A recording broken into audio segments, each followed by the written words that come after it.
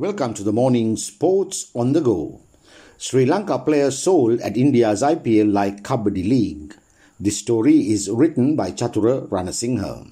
Sri Lanka Kabaddi player Anwar Shahid Baba has been bought by one of the franchises of perhaps the biggest franchise leagues of the sport, the Pro Kabaddi League or PKL in India.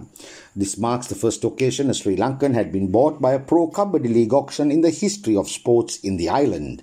Kabaddi is almost synonymous with one of the oldest traditional sports in Sri Lanka named Chaggudu or Gudu. Yesterday, at the third day of the PKL player auction, the 12 franchises had bought the required number of 14 players for each squad.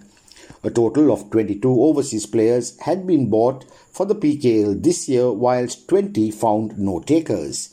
Those overseas players who had been bought came from Bangladesh, Iran, Japan, Kenya and the Republic of Korea.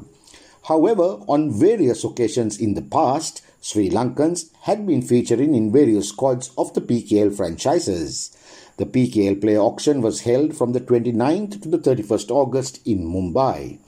Pardeep Narwal became the costliest player in the auction this time. He was sold for a record Pro Kabaddi price of Indian rupees 1.56 crore.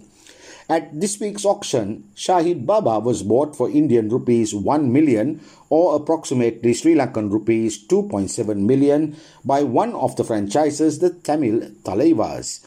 Baba, who had studied at President's College, Emilipitiya, plays Kabaddi for the Sri Lankan national team and also the Sri Lanka Navy.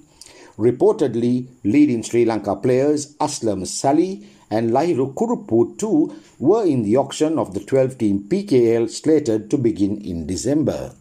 The PKL is a professional Kabaddi league launched in 2014 and is broadcast live on TV with a considerable fan following.